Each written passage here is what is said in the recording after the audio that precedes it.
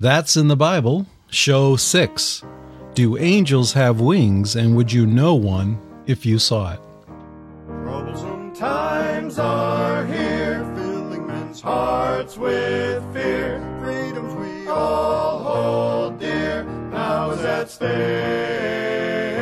Humbling your hearts to God, save from the chastening rod. Seek the way pilgrims trod, Christians away.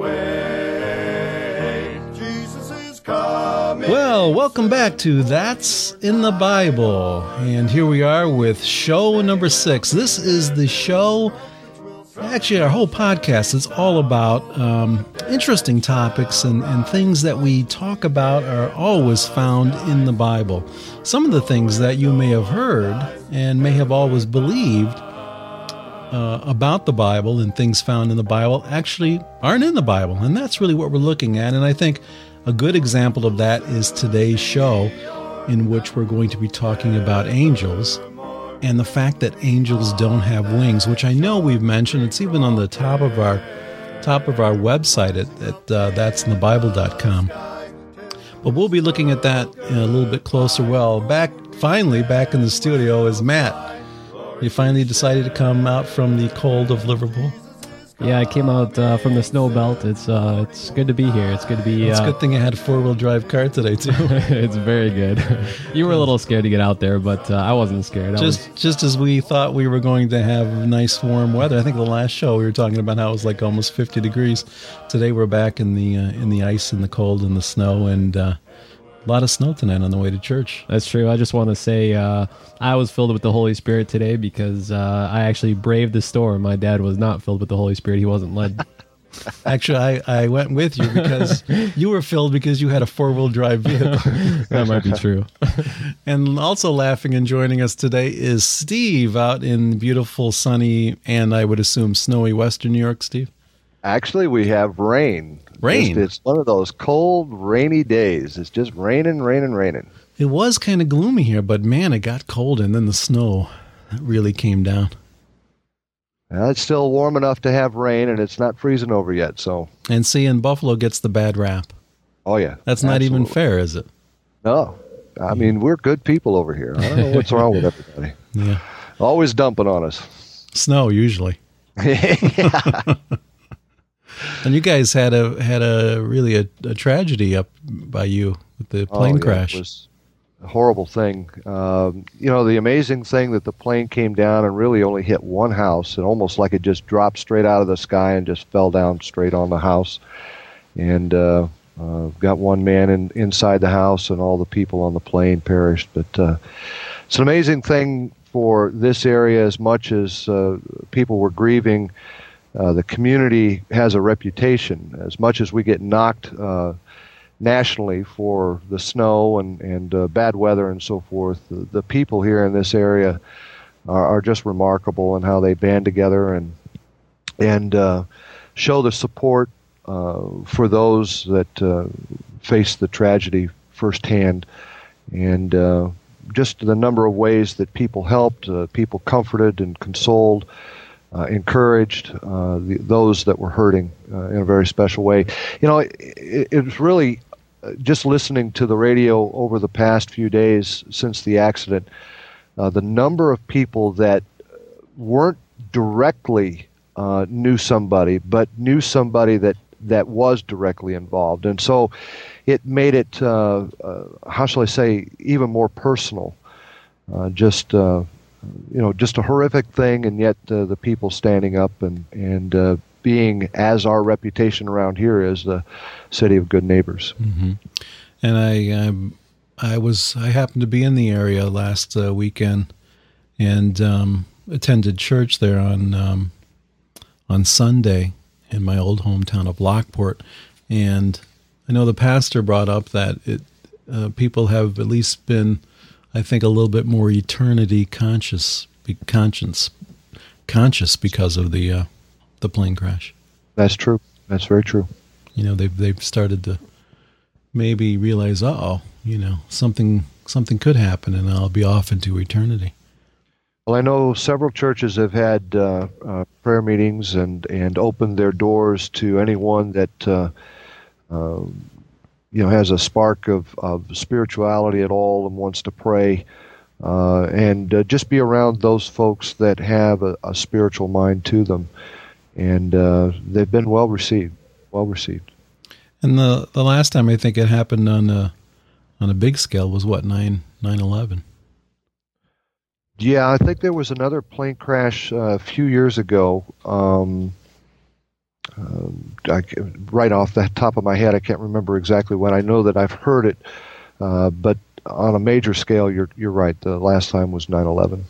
And it's too bad that it takes something of, that magnitude for people to start to think about, their eternal destination, what's going to happen to them when they die. And I think 9/11 too was a wake up call for a lot of people. But we kind of see, at the beginning there was a lot of American flags out there showing patriotism, really praying a lot. But now, hardly anybody really remembers. I mean, everybody knows that that happened, but they start to forget about God, and they start going on their busy day-to-day lives with their treadmill lives, I'd call it, where we just keep on the treadmill, we just keep going. Try and stay at the same pace and not think about God. But I hope the Lord doesn't have to send more and more tragedies, that we actually have to have these tragedies to look to the Lord. Well, the thing about it is that the entanglements of this world just seem to be more plenteous than they have been in the past. I mean, all the gadgets that are supposed to save us time actually take more time, and they pull us in. They take our mind off of things. When the clock was running slower, and what I mean by that is when, as Matt talks about being on the treadmill, there was a time when you actually were alone with your thoughts. Now, with all the gadgets that we have, you're not alone with your thoughts. And God has I'm not limiting God, but I think you know what I mean. God has a hard time getting a hold of us and getting us to think about spiritual things, about eternal things. And when tragedies like this happen, everything kind of slows down. It kind of, the gadgets and all the entanglements of life kind of take a back seat to what really is important.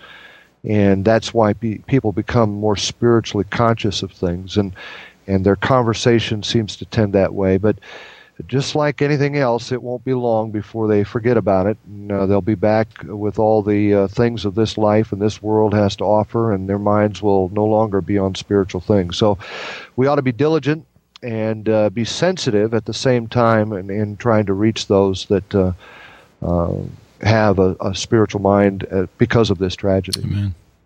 Amen. All right, well, we are going to do our quote. Is it quote of the day or quote of the week, or what is it? I don't remember. Well, it's of the day. Let's put it that way. We'll say quote of the day. That's what it was, wasn't it? Yeah. Huh. Yeah. And I've said it at least 5 other times, and I couldn't remember what it was. It's only been a week since we've been here. What's going on? I don't know. It's the old age. It is. Old age is not creeping. It's advancing rapidly. I've got, as my friend says, half-simers. I don't have it all the time. I got it half the time. All right, so now it's time for our quote of the day. And we've got Steve here with our quote. Well, I'm going to venture a little bit off the path that we've had over the past few podcasts that we've had and do something a little bit more current. In fact, it's in today's Buffalo Evening News. It's from the Associated Press. And some of you listening to the podcast may have heard about this chimpanzee in Stamford, Connecticut that attacked a woman. This woman was visiting a friend of hers who owns the chimpanzee. And for some unknown reason, the chimpanzee attacked her and was finally put to death by police. And I want to read you some things about the chimpanzee first, and then try to give you a quote from Colleen McCann. She's I hate to interrupt you, Steve, but just listening to that, I'm surprised that some people wouldn't have rather had it the other way around. That the how dare the woman get in the way of the chimpanzee. And how dare they kill the chimp instead of the woman? Yeah, well, chimp almost got her. That's for sure. She's still in critical condition. Wow. All right, well, let me read this, and it's from Stamford, Connecticut. Travis is a chimpanzee, a veteran of TV commercials, was constant companion of a lonely Connecticut widow who fed him steak, lobster, and ice cream. He could eat at the table, drink wine from a stemmed glass, use the toilet, dress and bathe himself. He brushed his teeth with a water pick, logged onto the computer to look at photographs, and channel surfed the television with a remote control. But on Monday, the 200-pound animal mauled a friend of his owner's before being shot to death by police.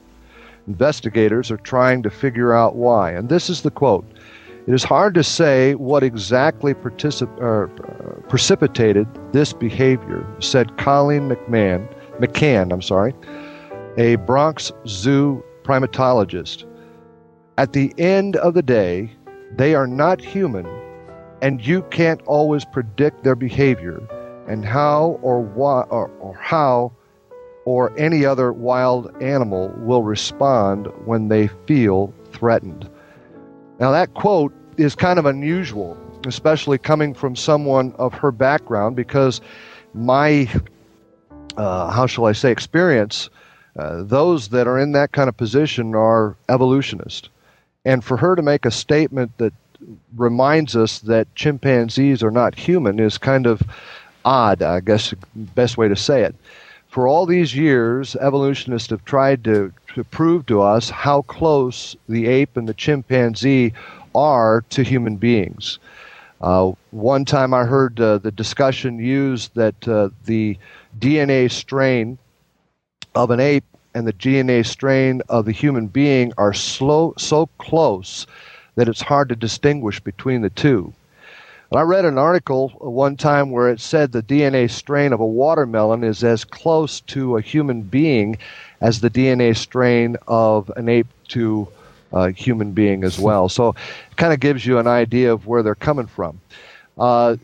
Really what you have, if you're talking about DNA strain, is it shows more that there's a creator, a designer in all of this that knows exactly what he's doing. Amen. You can dress up an animal, a chimpanzee, they can have all the acts, all the mannerisms of a human being, but they're still an animal. They're not a human being. And this primatologist from the Bronx Zoo had to let us know that. We've known that all along. We know that God made human beings, and we know that he made animals, and we know that he made chimpanzees and apes and so forth. They may mimic our behavior, but they're not human. Amen. That's and right. Neither are watermelons. Although you don't see many people dressing up watermelons or No. having them as a pet. That'd A be little dumpy, scary. I think. Well, and also, I mean, biblically, when you look at it, a lot of the reason why the animals do not act like we do. I mean, the animals could care less. If they're in your yard and it's bothering you, they could care less. And really, the biblical reason why, is because they have a different spirit than we do. The Bible talks about we have a spirit of man, and they have a spirit of an animal. And Right. and I can't remember exactly where that verse is in the Bible. Steve knows. Steve, you know where that is? I believe it would be in Ecclesiastes, if I'm not mistaken. I believe don't so. know. Yeah, I'm just not sure where. And Ecclesiastes. I told you Steve knew. we'll put it on the show notes, so you'll have that. Well, Steve will have it before we're done. Steve, we're counting on you. But How's that I'll for work on pressure, it. Steve? but It's the benefit of live podcasting. but the whole thing is I mean, you get all these people that say these animals are just us. We just they haven't evolved as far as we have, and the whole thing is it's not that. It's not that at all. They don't have a conscience of doing right and wrong between God, and they don't have that spirit. We're given the spirit that we're actually able to communicate with others and be able to communicate with God as well if we get that spirit reborn. And that's the whole thing is, these people think that they're just evolved, but that's not it at all. They're a different creation, a separate creation other than us. Yeah, it's I don't care how many millions of years that are going to go by. That's just not going to happen. Where they're going to, be wearing pants just like the watermelon isn't either. And I heard a couple of things as well. The evolutionists believe that we evolved from monkeys, that our ancestors swung by their tails, and but the thing is too is that if you truly believe that, if you believe that those are our ancestors, and you also believe as well that the torrential rain came down billions of years ago onto the earth, and from the rocks became that soup that came out of there. So you better watch on what you're walking on, because that could be Grandpa you're walking on there on one of those rocks. Yeah, if you believe on all that, all that muck. And I just like to save the watermelon. Why is there no movement to save the watermelon? The seedless Who cares about the watermelon? No one. Watermelon. I think we should start something. All right, we'll do it here. All right, how you come with that verse, Steve? I'm looking. We're gonna get this. Will bring in some calls now. I got the verse right here. I got the verse. Steve, he should have had this in his brain. I got the verse. Of all the verses in the Bible, that's the only one I know, but I got it. It's Ecclesiastes 3:21. Who knoweth the spirit of man that goeth upward, and the spirit of the beast that goeth downward to the earth? See, I was looking for animal as beast. That you messed me up, man. I messed you up, brother. That must have been in the Nutty Idiots version that I have over here. That would be the NIV. The NIV. Ecclesiastes 3:21. All right, thanks, Steve. We knew you could come through for us. Yeah, well, come through in the clutch. All right. Well, I guess maybe it's time to get into our topic for today on do angels have wings, and would you know one if you saw it? An angel, not a wing or or a watermelon. All right, Matt, you ready? I'm ready. Let's go. All right, so here we go with our lesson of the day.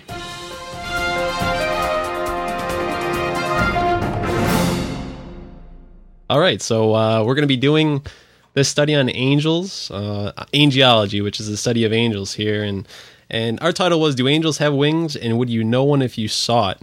I'm not going to go to those questions just yet. I'm going to kind of go into where they came from, all that kind of stuff, and hopefully answer a lot of questions and a lot of theories that people have had about angels and paintings of angels and things like that. And just show you a lot of things maybe that you thought were true about angels really isn't, according to the Word of God and according to God. Now, angels were not born. Angels were created by God. In Colossians chapter 1, verses 16 and 17 says, "For by him were all things created that are in heaven and that are in earth, visible and invisible, whether they be thrones or dominions or principalities or powers. All things were created by him and for him. And he is before all things, and by him all things consist." So God created everything. You can also look in Revelation chapter 4, verse 11. It says, "For thou hast created all things." So the angels were created. The angels are in heaven. The ones that have not fallen are in heaven, and they were created by God. They were never born. They were created by God. And you see that also in Psalm chapter 104, verse 4, which says, "Who maketh his angels spirits." So he maketh his angels. Now, the first mention of angels in the Bible, not the first mention, but the word angel first occurs in Genesis chapter 16, verse 7, where the angel of the Lord ministered to Hagar after Sarah had mistreated her. Now, angels are spirit beings, okay? In Psalm chapter 104, verse 4, I read that. "Who maketh his angels spirits?" Hebrews chapter 1, verse 14 says, "Are they not all ministering spirits?" So angels are spirit beings. And as spirit beings, angels are not bound by human laws. We have these laws that we can't walk through doors, we can't do things like that, of those natures. But the Bible says that angels have actually done those sorts of things. For example, they can enter locked prisons, Acts chapter 12, verse 7. They can also open prison doors, Acts chapter 5, verse 19. Now, I'm not going to be able to go and show you all these out of the Bible. I wish I could, but with our limited time, you're going to be able to get these all on our show notes as well, so you can look these up in your own time. Again, don't take what we're saying, but look it up, search it out for yourselves. Now, also, They can ascend in a flame, Judges chapter 13, verses 19 through 20. They can also travel great distances very quickly, Daniel chapter 10, verses 12 through 13. So you can see they've got a great amount of abilities because they are not bound by human laws, because they were never born, they're not humans. They're also very strong. You see that one killed 185,000 Assyrian soldiers in one night. That's in 2 Kings chapter 19, verse 35. Now, that's a pretty strong angel. One angel slew 70,000 Israelites following David's sin in 2 Samuel 24, verses 15 through 16. Also, one day an angel will bind the devil and imprison him for 1,000 years, and that's found in Revelation chapter 20, verses 1 through 3. And also Psalm chapter 103, verse 20 says, "Bless the Lord, ye his angels that excel in strength." So we see here that they're very strong. They've got a great amount of abilities, but also they're very wise. In 2 Samuel chapter 14, verse 20, it says, "The lady speaketh to David, said, My Lord is wise according to the wisdom of an angel of God, to know all things that are in the earth." And also in 2 Thessalonians chapter 1, verse 7, it says they are mighty angels. So we see here that the angels are pretty amazing beings that God created. When you look here, also, angels are ministering spirits. Angels ministered to Jesus Christ at the Great Temptation, Matthew chapter 4, verse 11. Now, angels are immortal, the ones that have not fallen. Luke chapter 20, verses 35 through 36 says, "But they which shall be accounted worthy to obtain that world and the resurrection from the dead neither marry nor are given in marriage, neither can they die any more, for they are equal unto the angels, and are the children of God, being the children of the resurrection." Now, how many angels are there? It seems like they're very powerful, but how many are there? Well, Hebrews chapter 12, verse 22 says, "There's an innumerable company of angels." And Jesus spoke of being able to call 12 legions of angels. Now, there would be 3,000 to 6,000 angels in each legion. So, again, any one of those angels could have killed 185,000 at least, men at least. So that's a pretty good amount. Now, where do they live? Where is their abode? It's Mark chapter 12, verse 25 says, "For when they shall rise from the dead, they neither marry nor are given in marriage, but are the angels which are in heaven." So the angels, their abode, where they live, is in heaven. And the Bible also says that angels are holy. They are called holy angels in Luke chapter 9, verse 26.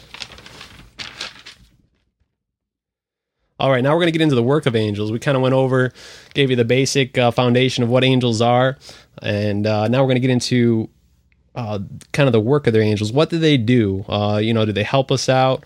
Do we have, like a guardian angel, those kind of things? The angels really are here, many of them, to guide believers. An angel guided Philip to meet the Ethiopian eunuch in Acts chapter 8, verse 26. The Bible says, "And the angel of the Lord spake unto Philip, saying, Arise, and go toward the south, unto the way that goeth down from Jerusalem unto Gaza, which is desert." So we can see here that that Philip, he was sent by the angel. The angel told him, "Hey, go over this way," and this is where we see the Ethiopian eunuch. He was reading out of Isaiah, and he was reading about Jesus Christ, the prophecy about Jesus Christ, but he didn't know really who the Bible was talking about. So here, the angel of the Lord, which is Jesus Christ, which I'll go over that more coming up here, but told him, "Hey, go over to this Ethiopian eunuch. He doesn't know. He needs somebody to guide him through the scriptures," and that's what Philip did. And eventually, the Ethiopian eunuch got saved. So they help us out down here on earth. They're also here to assist, protect, and strengthen us, the saints. They help Daniel in Daniel chapter 5 verse 22, I believe it is. It says, "My God has sent his angel and has shut the lion's mouth, that they have not hurt me. For as much as before him innocency was found in me, and also before thee, O king, have I done no hurt." So here, when they sent the lions, when Daniel was in the lion's den, the angel actually shut the mouth of the lions so that they could not hurt him. Also, the angels helped Elijah in 1 Kings chapter 19. They also ministered to Jesus Christ at the temptation with the devil in Matthew chapter 4, verse 11. They also ministered to Jesus in the garden at Gethsemane, Luke chapter 22, verse 43. and they will accompany our Lord when he returns in Matthew chapter 25, verse 31, which says, when the Son of Man shall come in his glory, and all the holy angels with him, then shall he sit upon the throne of his glory. Now, these angels are also going to be used, let's see here, they were used also and had a part in giving the law, giving the Ten Commandments and all the other laws. And that's in Acts chapter 7, verse 53. It says, who have received the law by the disposition of angels and have not kept it. Also Galatians chapter 3, verse 19. Wherefore then serveth the law? It was added because of transgressions, till the seed should come to whom the promise was made, and it was ordained by angels in the hand of a mediator. So we see here that angels guide and help us out here on the earth, those of us that are saved. And also angels had a part in giving the law in the Old Testament. Now, we're going to go over kind of the really interesting things, I think. And a lot of people, when I talk to people about angels, they talk about angels and show a picture of wings and all those kind of things. We're going to go into that now. And I know this is at the front of our website here. Do angels have wings? Well, let's look at what the Bible says. Let's throw out what paintings show, what people have said down through the centuries. Let's look at what God said in his word, what his creation looks like. So Genesis chapter 19, if you'll turn there with me. Genesis chapter 19, and in verse 1 it says, and there came two angels to Sodom at even, and Lot sat in the gate of Sodom, and Lot seeing them rose up to meet them, and he bowed himself with his face toward the ground. And he said, behold now, my lords, turn in, I pray you, into your servant's house, and tarry all night, and wash your feet, and ye shall rise up early, and go on your ways. And they said, nay, but we will abide in the street all night. So if you go down to verse 5, it says, and they called unto Lot, and said unto him, where are the men which came into thee this night? So if you read back up in verses 3 and 4, it's talking about all these men of the city, even young ones, coming to their door, their door and saying, hey, where's these men that came in unto you? But we see these were not men, these were angels. But the people of the city thought that they were just men. So if they had wings, there's no way that they would say, where are these men? And then also if you look in verse 8, it says, behold now, I have two daughters. Now this is the Lot had gone out to the door and said, hey, you guys, the guys of the city, hey, I have two daughters here, which have not known men. Let me, I pray you, bring them out unto you, and do ye to them as is good in your eyes. Only unto these men do nothing, for therefore came they under the shadow of any roof. You go down also verse 10, but the men put forth their hand and pulled Lot into the house to them and shut the door. Now again, this is the two angels. So in the Bible, you have this all throughout, that the angels are men. You also hear that angels are sexless, that they're not male or female, that they're just sexless. They don't have a sex. But here we see that they're men and that they don't have wings, because these people of the city would have thought that or knew that they were angels if they would have saw wings. Now let's look at another point of that. Luke chapter 24. Luke chapter 24. I'm only going to give one more, but we'll put a bunch of them more on the show notes. We have a whole bunch of these in the Bible where it talks about angels being males and never having wings. Luke chapter 24, starting in verse 1. Now upon the first day of the week, very early in the morning, they came unto this sepulchre, bringing the spices which they had prepared, and certain others with them, and they found the stone rolled away from the sepulchre. And they entered in, and found not the body of the Lord Jesus. And it came to pass, as they were much perplexed, thereabout, behold, two men stood by them in shining garments. And as they were afraid, and bowed down their faces to the earth, they said unto them, why seek ye the living among the dead? He is not here, but is risen. Remember how he spake unto you when he was yet in Galilee, saying, the Son of Man must be delivered into the hands of sinful men, and be crucified the third day rise again. And they remembered his words, and returned from the sepulchre, and told of these things unto the 11, and to all the rest. So here they're coming to Jesus Christ's tomb. They're expecting to see, that the tomb, that the stone's still there, but it's not. It was rolled away. And here are two men. They saw two men standing here with them and said, well, why are you amazed? Now look over in verse 22. It says, yea, and certain women also of our company made us astonished, which were early at the sepulchre. So these women went and told all these people, the 11, and all the others that were there, the apostles and all the others, and told them what they had saw about these men. And it says right here, yea, and certain women also of our company made us astonished, which were early at the sepulchre. And when they found not his body, they came saying that they had also seen a vision of angels, which said that he was alive. So here we've got angels talking, looked at as men and also angels. So men are always likened to angels. We'll go to one more, Revelation chapter 21. And again, this is John, the Apostle John, Revelation chapter 21, verse 9. And there came unto me one of the 7 angels, which had the 7 vials full of the 7 last plagues, and talked with me, saying, Come hither, I will show thee the bride and the Lamb's wife. And he carried me away in the spirit to a great and high mountain, and showed me that great city, and holy Jerusalem, descending out of heaven from God, having the glory of God, and her light was like unto a stone most precious, even like a jasper stone, clear as crystal. And he had a wall great and high, and had 12 gates, and at the gates 12 angels, and names written thereon, which are the names of the 12 tribes of the children of Israel. On the east 3 gates, and on the north 3 gates, on the south 3 gates, and on the west 3 gates. Now if you go down to verse 17, and he measured the wall thereof, 144 cubits, according to the measure of a man, that is, of the angel. So again, all throughout the Bible, they never have wings, and they're always likened to men. They're always, now again, they're not men, they're not human beings, but they're angels, and they're always, people always think that they are men because they look like men. They never have wings.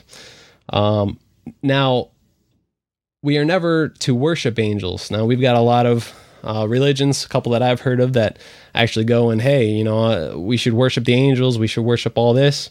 But that's totally against Scripture.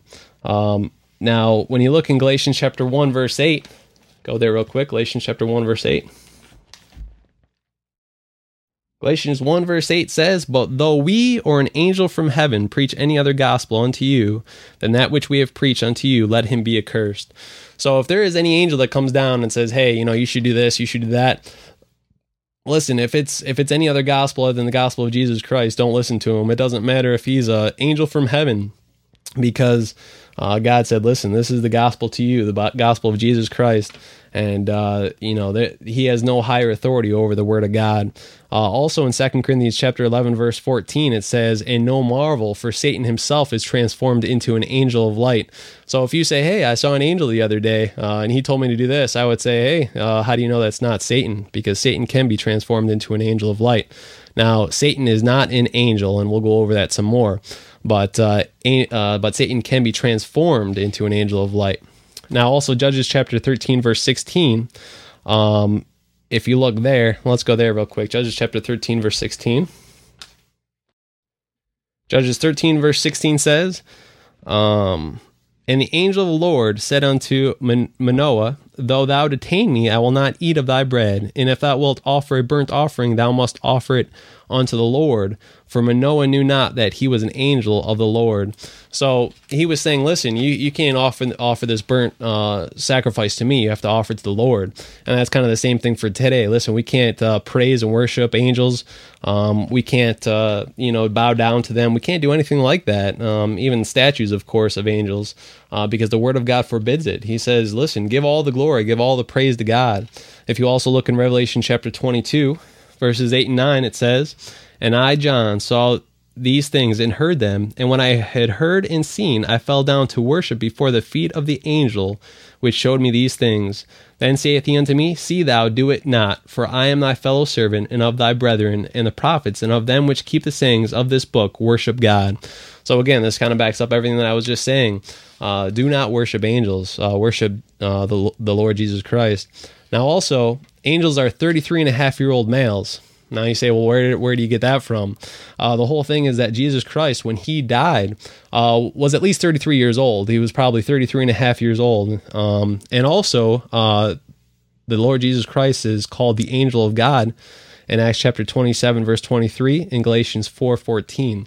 So the angel of the Lord, I kind of said that a little bit earlier, was actually Jesus Christ. Now, Jesus Christ was born in human flesh. He was manifest in flesh, 1 Timothy 3:16, through Mary in the New Testament.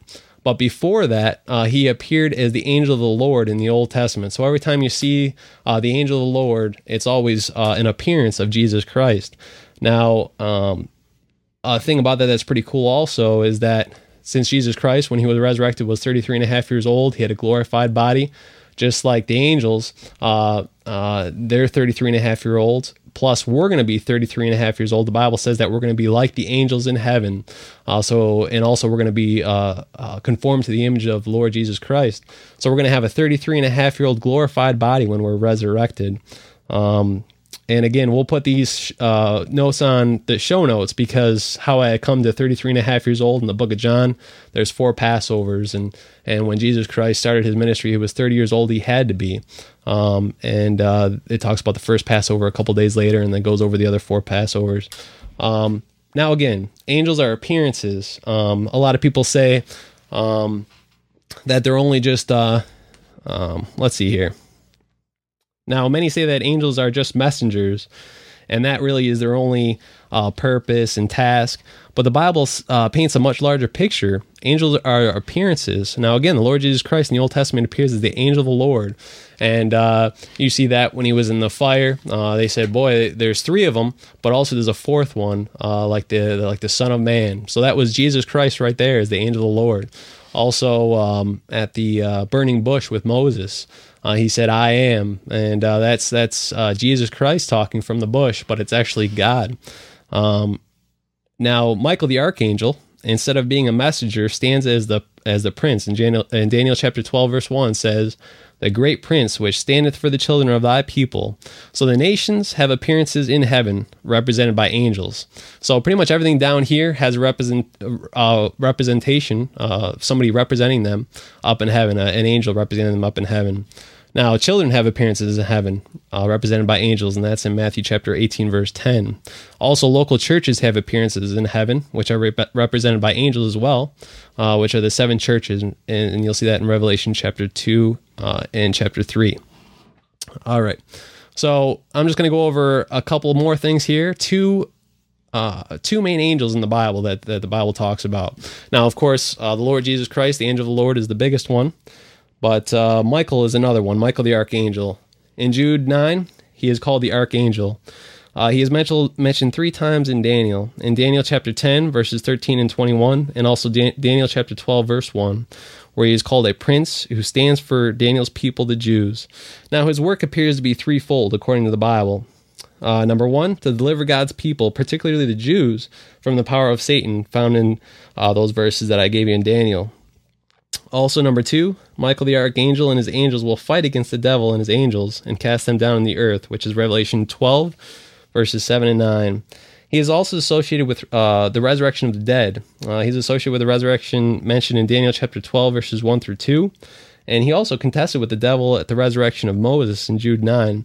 And also the voice of the archangel that will be heard when the dead shall rise in Christ.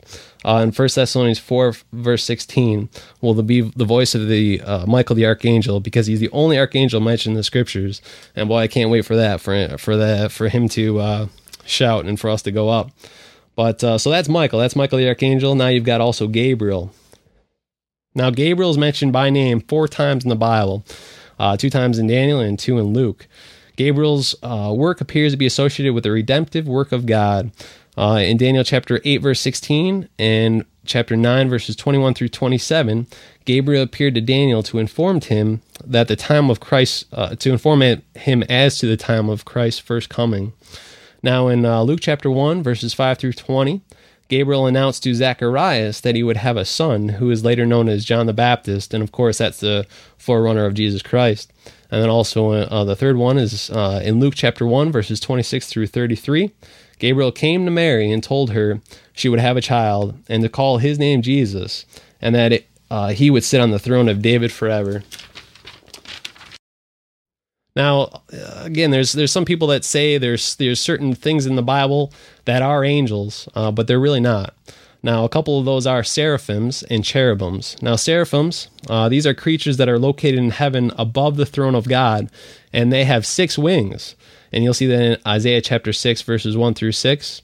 And also cherubims. Now, these cherubims spoke in the Bible They do have wings as well, in the 6 wings, but these are not angels. Now, the amazing thing is, let's see here. Turn with me to Revelation chapter 4 real quick, and we'll look at these cherubims, because I think this is pretty interesting. Revelation chapter 4, and this is at the throne of God. And in Revelation chapter 4, verse 6, starting, and it says, "And before the throne there was a sea of glass, like unto crystal. In the midst of the throne and round about the throne were 4 beasts full of eyes before and behind. And the first beast was like a lion, and the second beast like a calf. And the first beast had a face as a man, and the fourth beast was like a flying eagle. And the 4 beasts had much of them 6 wings about him.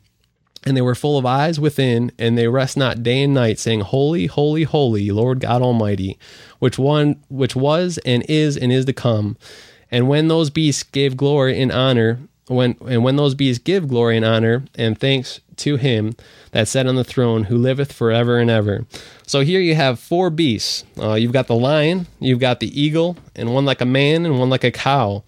Now, those are 4 cherubims up there. Now, there's 5 cherubims, all right? So you've got the lion. That's the king of the wild beasts on this earth, representative. You've also got the eagle, which is the kind of the representative of the king of the flying animals. You've got the man, which is, of course, represents us, the king of God's creation. And also the cow, which is really the king of the domesticated animals down here. Now, you're missing one. You're missing the reptilian class. And that's where Lucifer comes into play. And that's the cherubim, which is Satan. Okay, now, of course, in the garden, it says that the serpent was more subtle than any beast of the field. And that's the one that we're missing right now. And, a lot of people say, hey, the angels fell, and also Satan fell as well, that Satan was an angel. Satan's not an angel. He's actually a cherubim. Look with me in Ezekiel chapter 28, and you'll see that he's actually a cherubim, and he's not an angel. All right, Ezekiel 28. And verse 14 says, "Thou art the anointed cherub that covereth." All right, so this is talking about Satan. If you look back into verse 11 and go down, and I know in the earlier podcast, Steve talked about this, that this is actually Satan, and he was the anointed cherub that covereth. So here we have that Satan was the anointed cherub that covereth, that he was over a creation, a pre-Adamic creation. Now, I'm going to lay a little bit of groundwork. I don't want to go too long with this. We're almost done here, but I think this stuff is the most interesting out of the angels. I'm going to lay a little groundwork here for Satan and his angels, all right? And this is talking about Satan and his fallen angels. Now, the first thing is in the Old Testament, every time you see the expression sons of God, the Bible is always referring to angels, the fallen angels. Ever since Adam lost the image of God, no man was ever called a son of God until the New Testament, when we're born again. You'll see that again in 1 Peter 1:3 and John 1:12. Adam was the only man in the Old Testament ever called a son of God, and you'll find that in Luke chapter 3, verse 38. So every time you see the sons of God in the Old Testament, it's always talking about angels. You'll see that in Job chapter 1, verse 6, Job chapter 2, verse 1, Job chapter 38, verse 7, Genesis 6:2, and Psalm chapter 82, pretty much the whole verse. Now, just give you some background, there was a pre-Adamic earth which contained these sons of God, which, of course, again, are angels under Lucifer. And you'll see that Job chapter 41, verse 34, it talks about Satan, I believe it's being the king of the children of pride, which are the angels. Now, when you look in Ezekiel chapter 28, verses 14 and 19, Isaiah chapter 14, verses 12 through 23, you'll see, but Satan sinned, all right? So Satan had a throne. It says that he wanted to take his throne and ascend above the Most High. So Satan had a throne. He was sitting on a throne, and that throne was down here on this earth.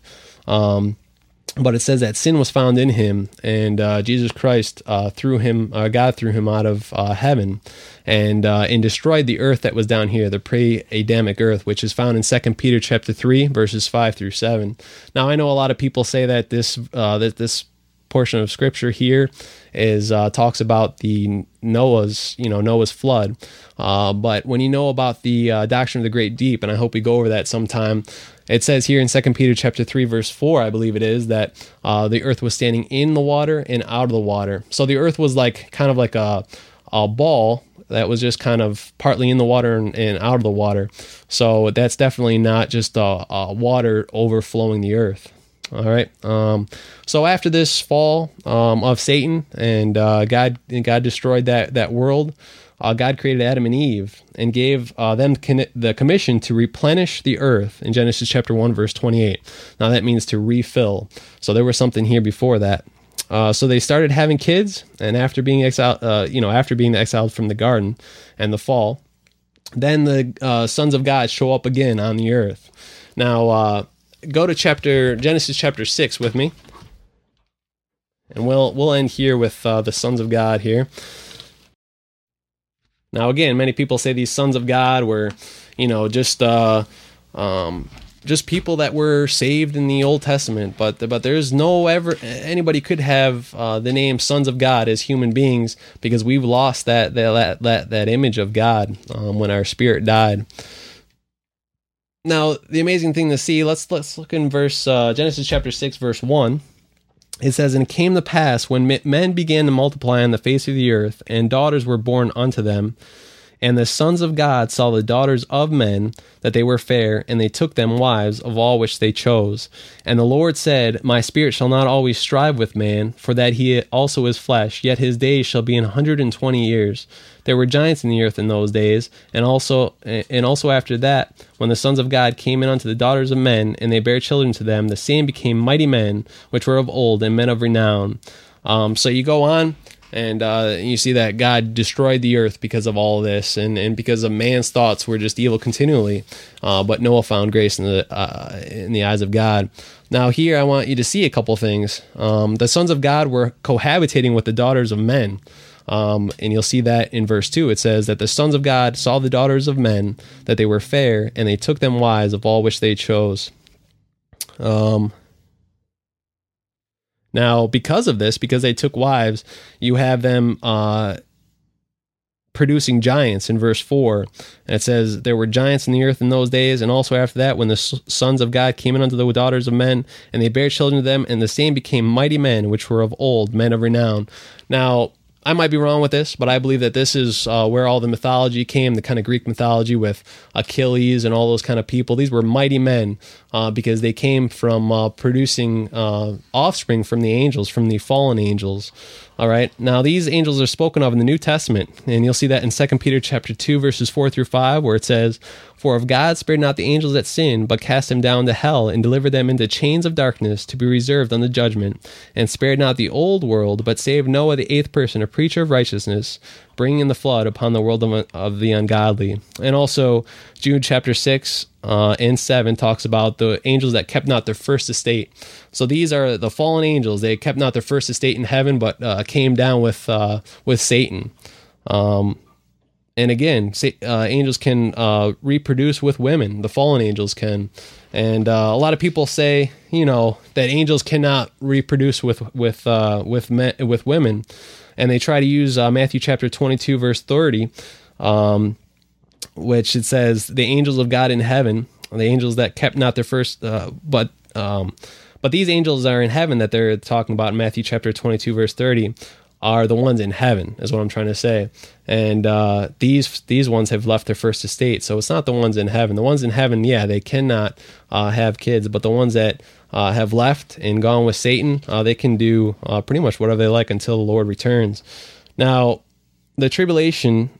during the tribulation, angels were again returned to the earth. And you'll see that in Revelation chapter 12, verse 4, which talks about in his tail, which this is Satan, this is actually the dragon, and his tail drew the third part of the stars of heaven and did cast them to the earth. So the angels are also called the stars of heaven, and 1/3 of the angels are still going to fall. I remember a couple of years ago I was saying, 1/3 of the angels have already fallen, but that's not true. This is going to happen. This is in a past tense.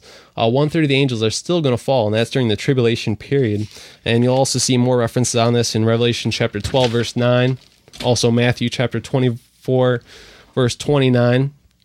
And also Luke chapter 21, verse 26 says, "Men's hearts failing them for fear and for looking after those things which are coming on the earth, for the powers of heaven shall be shaken." So you're going to have these angels, more fallen angels falling to the earth during the Great Tribulation period and cohabitating with women again, just like they did in Genesis chapter 6. Now the people on the earth, they'll probably think they're that probably Satan is God. It says that he's going to sit in the throne and pretend he's God. And also, I think they're going to think these people are just from outer space. I mean, they're going to look like 33-year-old males. And, they're trying to say, we're setting it up right now with all these UFOs and all that kind of stuff. And they're going to come in. And Acts chapter 14, verses 11 through 15, and Acts chapter 19, verse 35, it says that, people worship them. Now, if you look in Daniel chapter 2, verse 43, it says that the angels will cohabitate with the women again. So it says, and whereas thou sawest iron mixed with miry clay, so the angels are the iron, and we are the miry clay, they shall mingle themselves with the seed of men, but they shall not cleave one to another, even as iron is not mixed with clay. All right, so the big thing is from this, if you're listening and you say, boy, that's pretty scary, that will happen in the Great Tribulation, in which Satan will be cast down to the earth with a third of the angels in heaven and torment those on this earth. And it will be a terrible and unimaginable experience. It's true. But you don't have to go through this terrible period.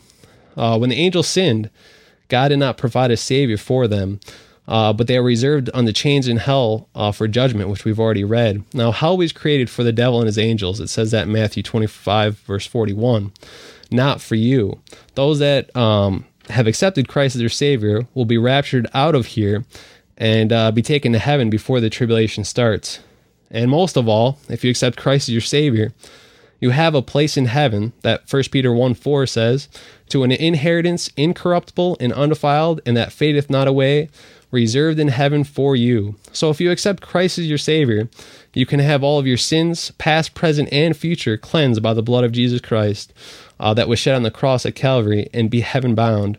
Now, this is something that God did not do for the angels. So the angels, it says in 1 Peter chapter 1, verse 12, that the angels desire to look into it. It's something that the angels just don't understand. They don't have a savior like we do. And just the love that God had for us, that he sent his only son to die on the cross for us. Now, God had a love for you and for me more than anything else he has ever created, especially the angels. And he wants you to spend eternity in heaven and not in hell. All right, so that's my study on angels.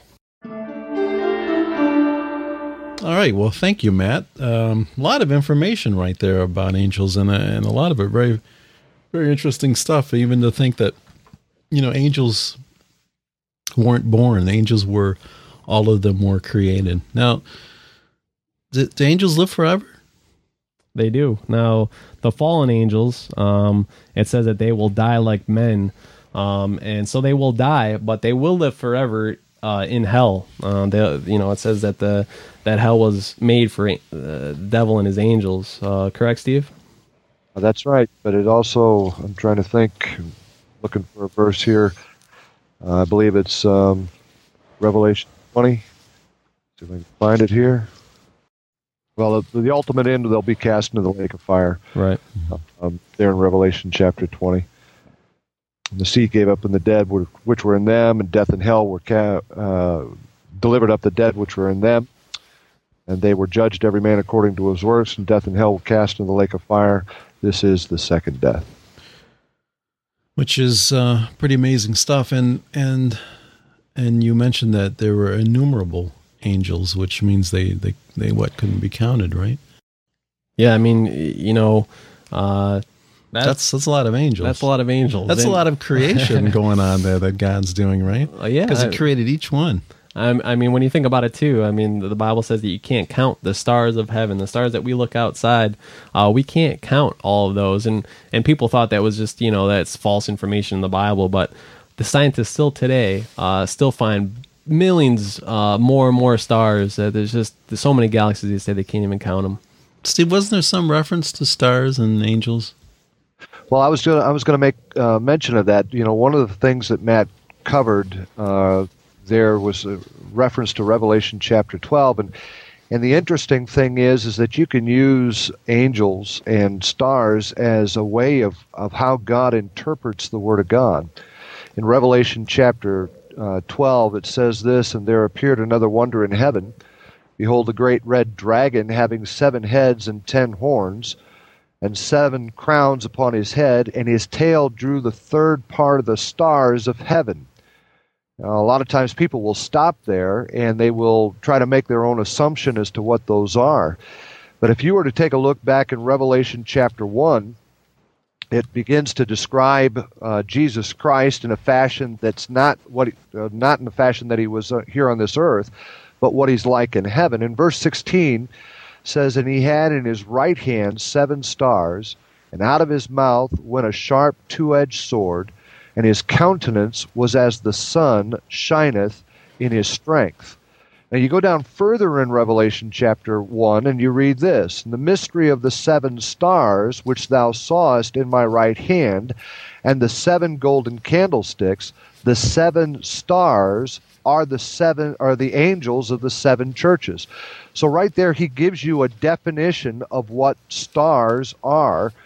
Now whether they're the stars like the sun that we have right there, but at least he likens them unto stars. And it goes on further. Just one other thing I wanted to mention. Matt talked about the angels not being messengers or mere messengers. Those angels are creatures of war. It says there, also in chapter 12, let's see if I can find it here. And there were, further on down in Revelation chapter 12, it says, "And there was war in heaven. Michael and his angels fought against the dragon, and the dragon fought and his angels, and prevailed not, neither was their place found any more in heaven. And the dragon was cast out." Now it's getting ready to describe who the dragon is. That great red dragon that you read about in verse 3. "That old serpent called the devil and Satan, which deceiveth the whole world, he was cast out into the earth, and his angels were cast out with him." So those the stars in heaven that his tail drew a 3rd part of are angels. And people try to make their own assumptions, but the Bible has the answers. The Bible has the definitions. It's just a matter of going to the places and reading the whole book instead of just reading portions and trying to make your own assumptions. Amen. Amen. And I think also it's pretty interesting stuff about the angels cohabitating with women that has happened in the past and created mighty men, and it's coming again. I mean, that I guess that would answer a lot of questions, especially regarding mythology of, like those big, strong Hercules type guys, right? Yeah. And also talking about giants. It's interesting stuff. And the other thing too, I heard, I'm not positive if this is true or not, but the Bible talks about the women having long hair to have power over the angels. Now, I've heard one preacher say that what that means is that, listen, when these, in the tribulation period, if you have short hair, you're in trouble with these angels that fall down, the 3rd part of the angels that fall down from heaven, because maybe they're the ones with the short hair, they're the ones that they're looking for. So if you're a woman, you're listening to this right now, you might want to have long hair. Get your hair long. True. What do you think about that, Steve?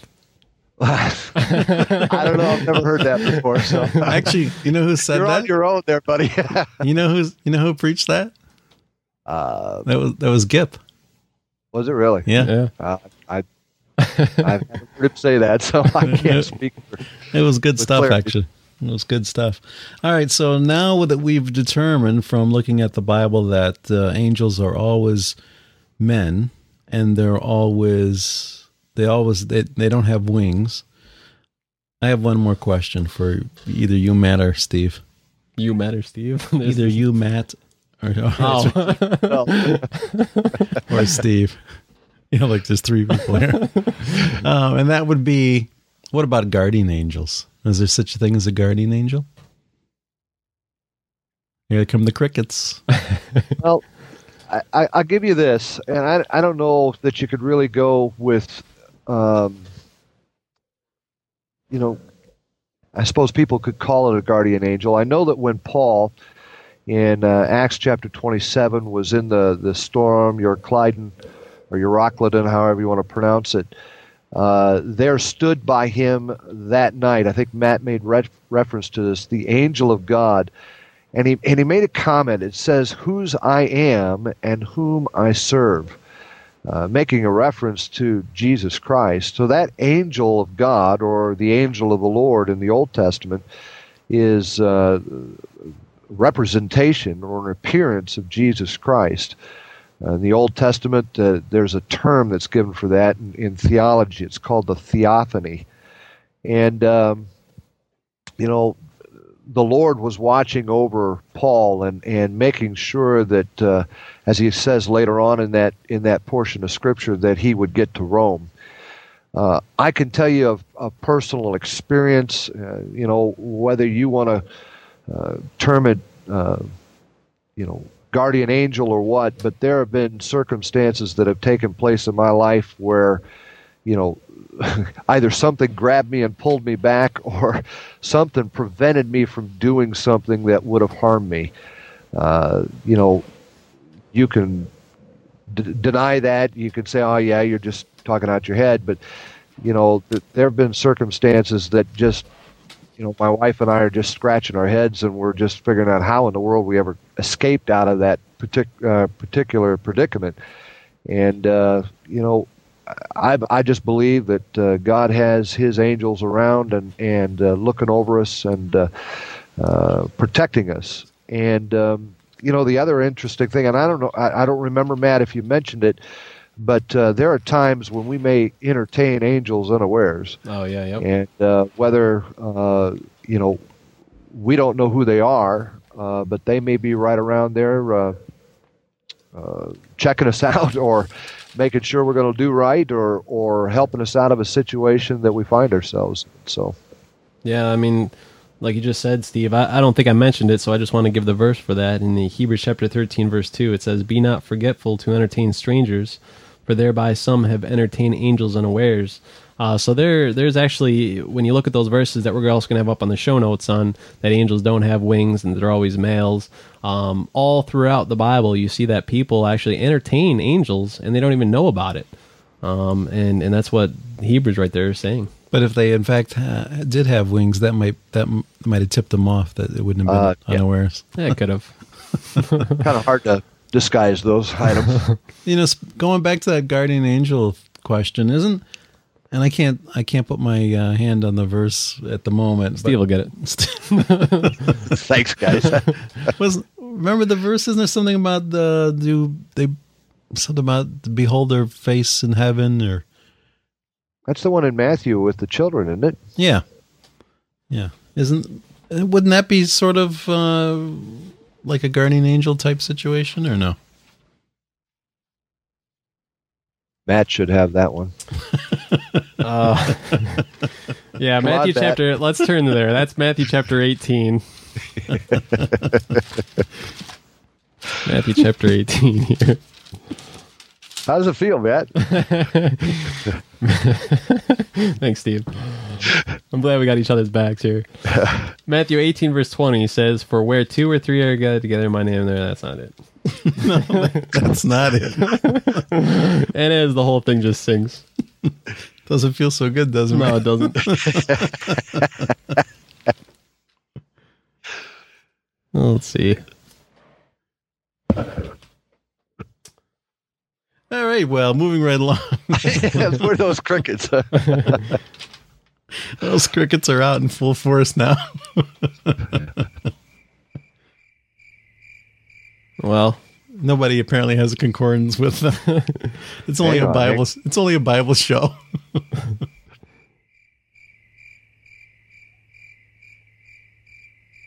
All right, Steve, you think you have it? I believe I have it. It's Matthew 18:10. "Take heed that you despise not one of these little ones. For I say unto you that in heaven their angels do always behold the face of my Father which is in heaven." So it kind of gives you the indication that the little ones, the children, have a representative, an angel representing them in heaven, and they're always before the face of the Father. So that's kind of a nice thing to have. Mm-hmm. Wonder if that goes for adults too. It doesn't say, but it's possible. Mm-hmm. And maybe that's where the term guardian angels come from. I'm sure that it is. All right. Well, anything else before we wrap it up? I'm good on this end. Yeah, I mean, that's pretty much it. Just kind of what I said at the end is, we know as saved Christians that someday we're going to be conformed to the image of Jesus Christ, and someday we're going to have a glorified body, and we're going to go to heaven. If there is anybody that doesn't know for sure that they're one day going to get out of here and be in heaven for all eternity with the Lord Jesus Christ and not be in hell, to get that really settled tonight. And the Bible says we've all sinned, we've all come short of the glory of God, Romans 3:23. And you have to repent of your sins, which means you have to know that you need a Savior. I mean, you can't accept Christ as your Savior without knowing that you're on your way to hell. And know that your sins have, in God's eyes, really have separated you from God, and you deserve hell.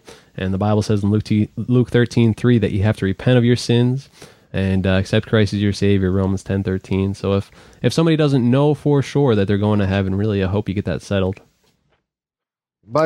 Might want to add one other thing.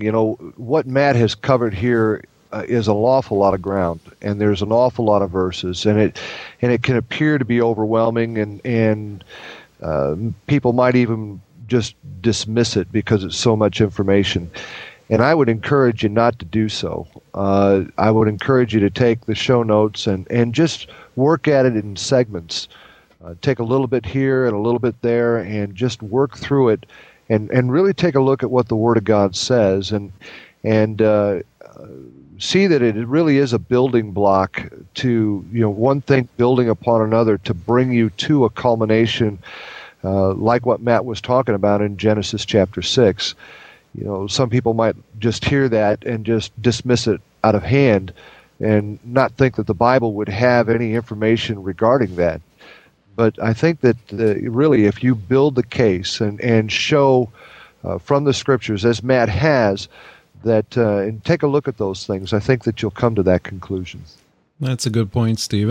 And there is whether you're listening right from our website, there's a pause button there, or if you're listening through iTunes or something else, pause it. Look up the verses as Matt goes through them, or read along with him as he goes through it. It's going to make a big difference rather than just listening. And that's the thing too. I mean, I've been saved for almost 4 years now, and this is really a culmination of everything that I've learned from the Bible. And again, like Steve said, don't get overwhelmed.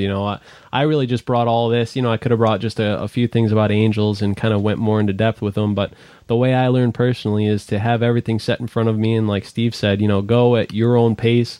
We've set a lot of information right in front of you, so take it at your own pace, take what you can, and even if in a couple months you have to come back to it and go into another avenue, like maybe the stuff in Genesis chapter 6, and just probably about 6 months ago, I've really truly come to the fact that there was a gap in Genesis chapter 1 verse 1 and Genesis chapter 1 verse 2, where there was a pre-Adamic civilization. And the whole thing is that that's taken me about 3.5 years to really believe that. And the whole thing was that I just was not believing the Word of God and saying, hey, that's not what I've learned. So again, what I've said before is definitely take the Bible for face value and accept what it says. Amen.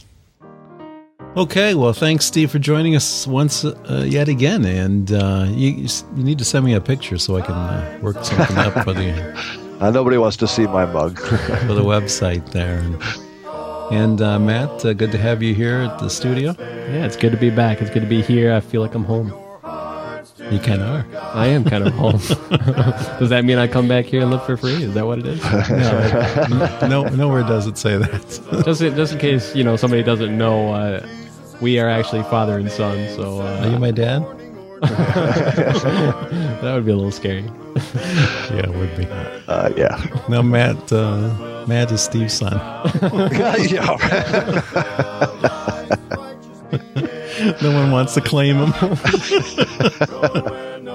All right, man. My whole life has been a lie. All right, Steve, man. I never knew. You're my son. I'll admit to it. All right, folks. Well, good. It was fun. We had some laughs as well as some serious study. Amen. So it was good. All right. So we'll see you next time. Shore, free from all care, rising up in the sky, telling this world goodbye. Homeward we then will fly, glory to share. Jesus is coming soon, morning or night or noon. Many will meet their doom. Trumpets will surely sound. All of the dead shall rise. Righteous meet in the skies. Going where no one dies. Heavenward bound. Jesus is coming soon. Morning or night or noon. Many will meet their doom. Trumpets will surely sound. All of the dead shall rise. Righteous meet in the skies. Going where no one dies. Heavenward bound.